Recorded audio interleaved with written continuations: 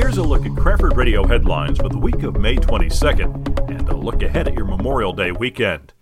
Preliminary applications are available for affordable housing units in the Birchwood Park development now under construction. 34 units at the site have been set aside.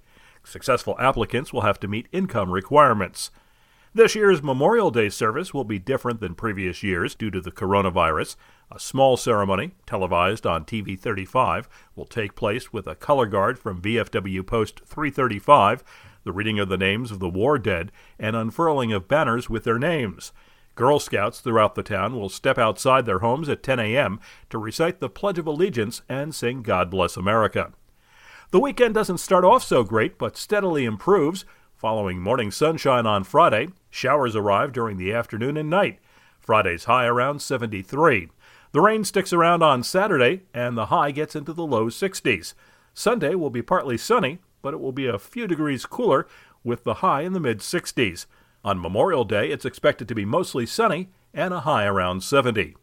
Saturday, between 9 and 3, watch on Virtual Cranford's Facebook page as a basketball free throw contest is held.